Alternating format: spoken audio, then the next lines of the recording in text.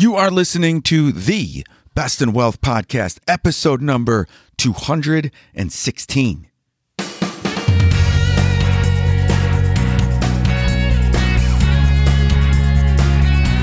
This is the Best in Wealth Podcast, a show for successful family stewards who want real answers about wealth and investing so we can feel secure about our family's future. At the Best in Wealth Podcast, we think differently about wealth and investing, and you should too.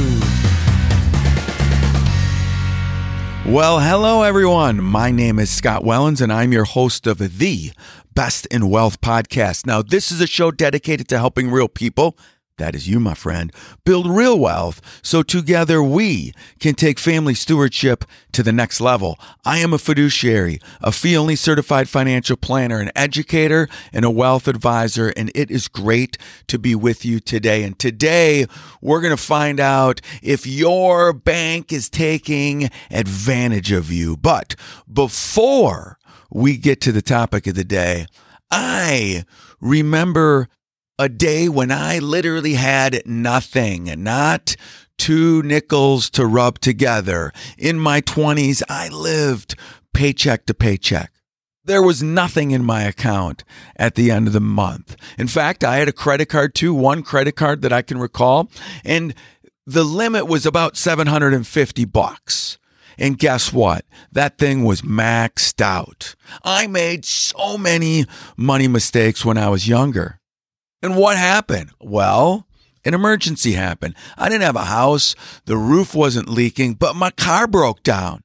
My car broke down to the tune of, to fix it was going to be about $1,200. And guess what? I didn't have any money to fix it. What if that was you?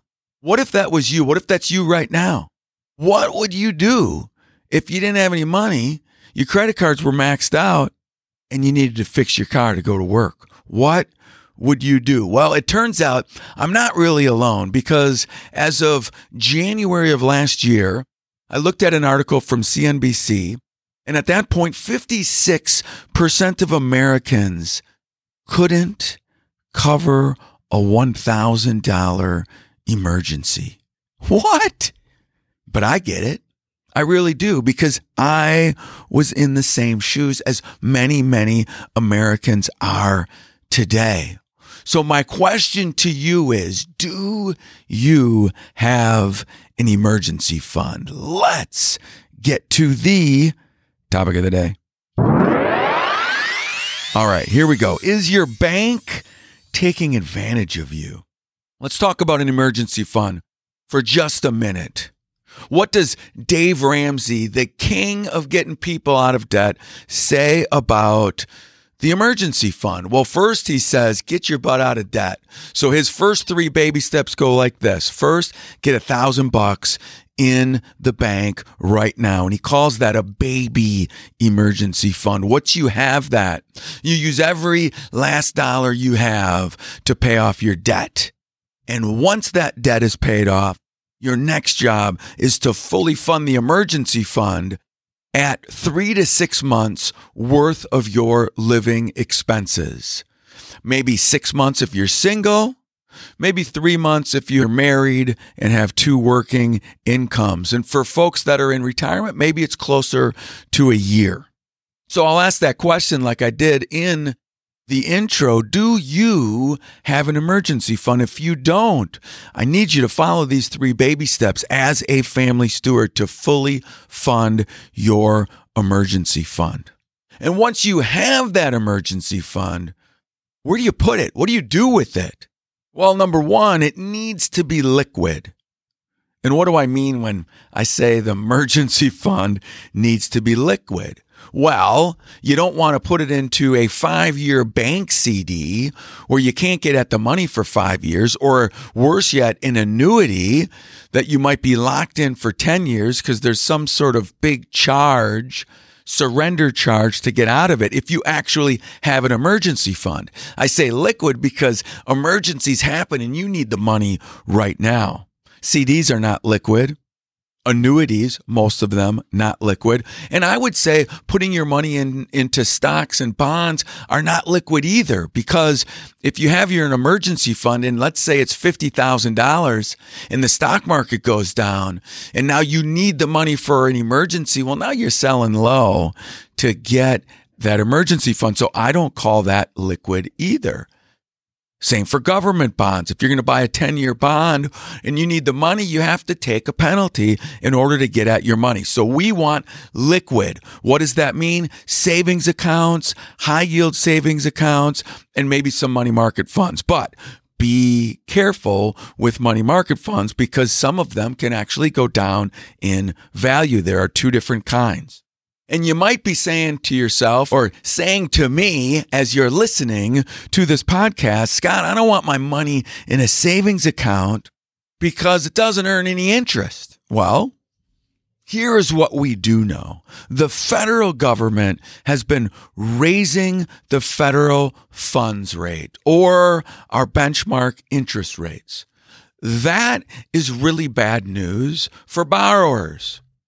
If you're going to buy a house right now, I just looked at bankrate.com, you might pay 7 to 8% or more, maybe a little less, if you're going to buy a new home and want a 30-year fixed rate mortgage.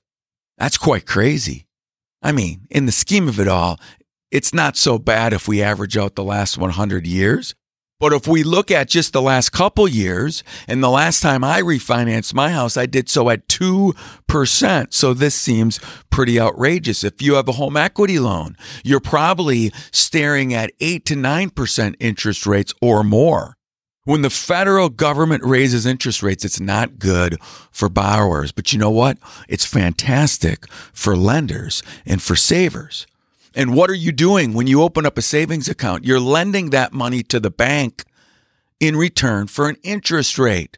Because guess what? That bank is using your money. So when the Federal Reserve or when the federal government raises interest rates in your savings account should start going up as well. Like I said, it is good news for lenders. But wait, is your bank taking advantage of you? Maybe so, maybe not. But let's take a look at the interest rate that your bank might be offering you right now. Have you checked lately? Do you know? Do you have any idea what you deserve? When I look at bankrate.com, don't hold me to this because you may bank at these institutions and your interest rate may be different, but I was showing still after the government has been raising interest rates for the past year and a half.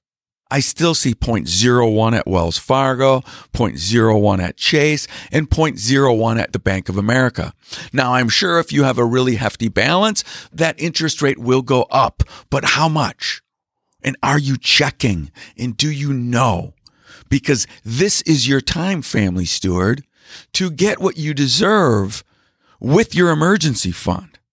Because searching at bankrate.com, I also am finding some online banks that are offering much nicer interest rates. The one that popped up first was Capital One. I think it's called the Capital One 360 or Capital One savings account, paying 3.4% compared to around 0.01 from some of the big brick and mortar banks. I also searched Ally Bank, if you haven't heard of Ally Bank before. And as I say this, there's nothing that I get from any bank or company for mentioning them in this podcast. This was a simple search from Bankrate and other searches that I made on the internet. Your interest rate may look different when you do your search. Ally Bank, another online bank, 3.4%. American Express has a high yield savings account, 3.5%. Listen, family steward, these banks, these online banks are keeping up with interest rates. And if you have an online savings account, you may get notifications every time that interest rate goes up. And I received notifications at least 5 times last year. Email, Scott, your interest rate just went back up. So this has been creeping up all year long. The big brick and mortar banks, Not so much. Why? I don't know. Well, for one, it probably costs a lot for them to actually run their banking business because they have to keep up with all of these buildings, and all of these buildings cost money. And they may offer a lot of other perks within their savings account that these online banks are not. Another search that I did at Bankrate.com was a bank called Popular, which I've never heard of before, and My Savings Direct, which I may have heard before, but it appeared that they were paying even over 4%. But I want to caution you, because if you currently have not made a deep dive into the online savings bank, I want to warn you about a few things to make sure that you fully understand what you're getting into. You'll see a lot of different online banks. So you need to read the fine print in order to make sure if this account is right for you. Does Popular and My Savings Direct paying over 4%? Maybe they have an account minimum. Maybe it's over your emergency fund. Maybe some banks, and I'm not saying the couple I've mentioned, but that you look at that are paying higher interest rates, maybe they're not FDIC insured. A lot of people think all online banks are not FDIC insured, but most are, or a lot of them are. The ones that I mentioned already, Ally Bank, American Express Savings, Capital 360, those are all FDIC insured. I don't know about the other ones that I mentioned. Make sure you do your research. I would much rather receive 3.4% currently. And by the way, as the Federal Reserve continues to raise interest rates, that 3.4% should go up as well, or at least it has been the whole last year. Make sure that any bank that you're using is FDIC insured. What does FDIC insured mean? Well, it means that if you have $50,000 in your bank account and that bank goes bankrupt, the federal government will guarantee that you will get your money back up to a certain amount. But $50,000 would fully be covered. You also want to be on the lookout for some of these online banks that may have minimum days that you have to hold on or keep the money in the savings account, or there'll be a penalty. Now it sounds a lot like a CD. If you're moving an account to an online bank that's paying 4%, but you got to keep the money in there for a year, well, it sounds a whole lot like a CD and not a savings account. Make sure you can get at that money whenever you can. And another big one to look out for, if you're just doing searches on the internet, looking for the highest interest rate possible, is that some of these banks, these obscure banks that may even be FDIC insured, well, they may have a really high interest rate that they're calling their intro rate. So they may get you 4.5%, 5% today, but 3 months from now, they're going to back you all the way down to 0.5%, just like some of the big banks. So be careful and watch out. That's why I like to stay with some of the bigger ones that might be paying just a scooge less, but still much more than your bank potentially down the street. And let's just think about that. Like, I keep talking interest rates, but if you have $50,000 and you're getting 0.01 at one of the major banks right now, guess what you're earning per year on your $50,000? The answer is $50. That's it. But take that same $50,000, put it inside of one of these banks that I mentioned where you're earning 3.4%. And now you're earning $1,750 in a calendar year if the interest rate stays at 3.4%. That is $1,700 more than if you kept it at the big bank. So if you're thinking, well, I don't want to go through all the trouble, well, it's $1,700. So if you can open this account in a half hour or so, is that worth $1,700? I think so. So if you're ready to open an account and you don't have an account, how do you open one of these online accounts? Well, I can tell you that I've had accounts before at American Express High Yield and Ally Bank, and it was very simple. Here's the first thing you do. Don't get rid of your current savings account. If you have a savings account at your local bank. I'm not asking you to get rid of that account. You probably have that account. It might be attached, not attached, but you might have a checking account at the same bank. You might have overdraft protection on this savings account that would bleed over into your checking account. I'm not asking you to close any accounts. What I'm asking you to do is to go find the right bank for you. And for a bank like Ally Bank or American Express, there's just a button you press, open an account now. And sign up online. It doesn't take long.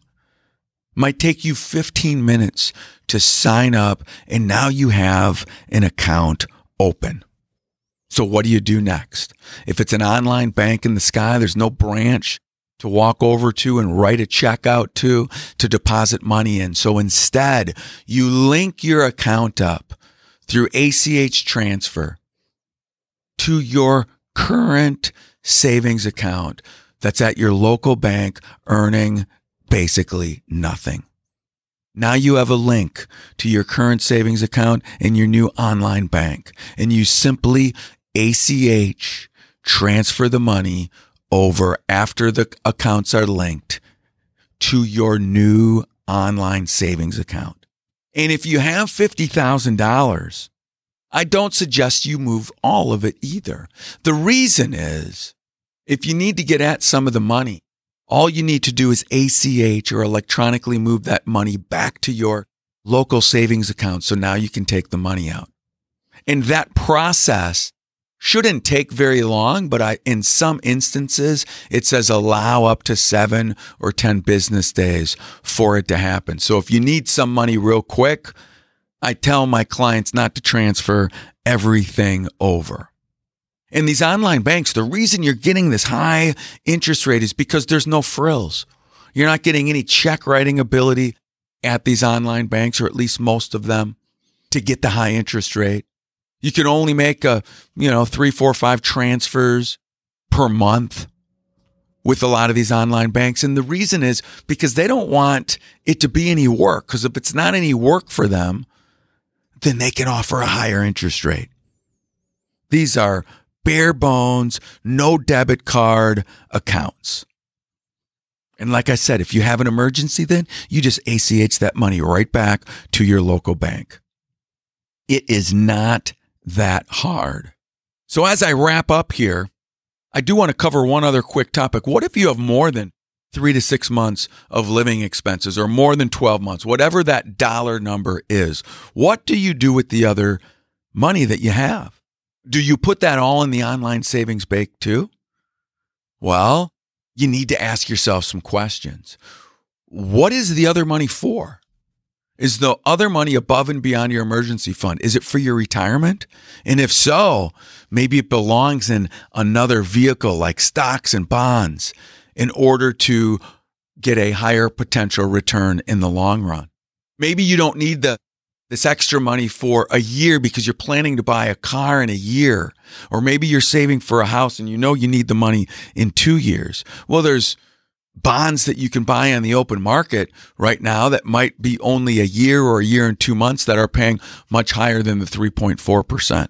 I'm seeing 5% out there and up to a little bit more than that or a little bit less. What if you just keep saving money and you're not sure if you want it for a house or a car or your retirement? Well, then work with your financial advisor to come up with a good diversified approach that's within your risk and in the risk bounds of the money, to come up with a good stock and maybe short-term bond mix, because generally very short-term bonds are not going to have a lot of volatility. And if you need access to some of the money, it's available. And if stocks are doing really well, then a lot is available. You sell the stocks to come up with the money. But you need a really good plan. And if you don't have a plan, I encourage you to find a good fee-only advisor to help you through this process.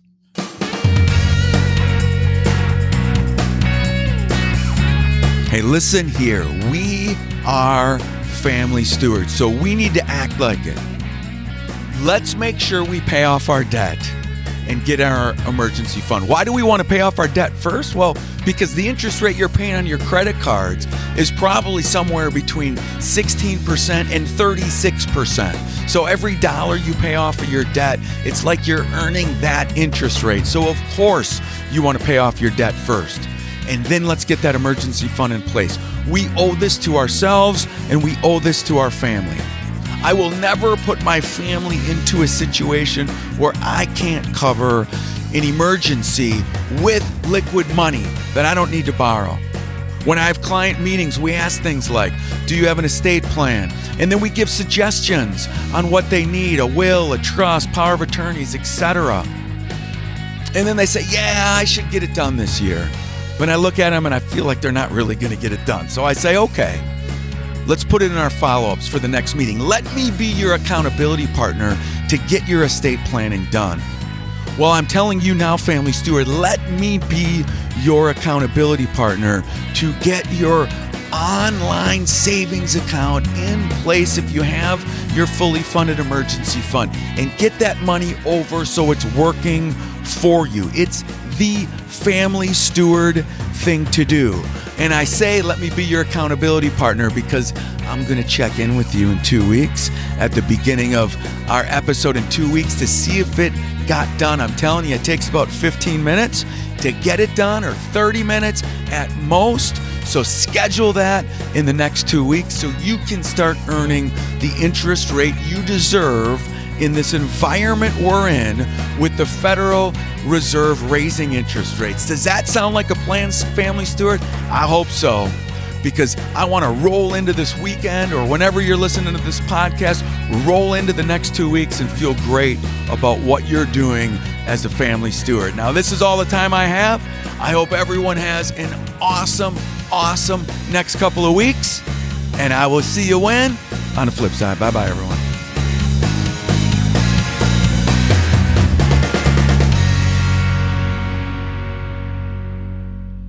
The Best in Wealth podcast is hosted by Scott Wellens. Scott Wellens is the principal at Fortress Planning Group. Fortress Planning Group is a registered investment advisory firm regulated by the Securities Act of Wisconsin in accordance with compliance with securities laws and regulations. Fortress Planning Group does not render or offer personalized investment or tax advice to the Best in Wealth podcast. The information provided is for informational purposes only and does not constitute financial, tax, investment, or legal advice.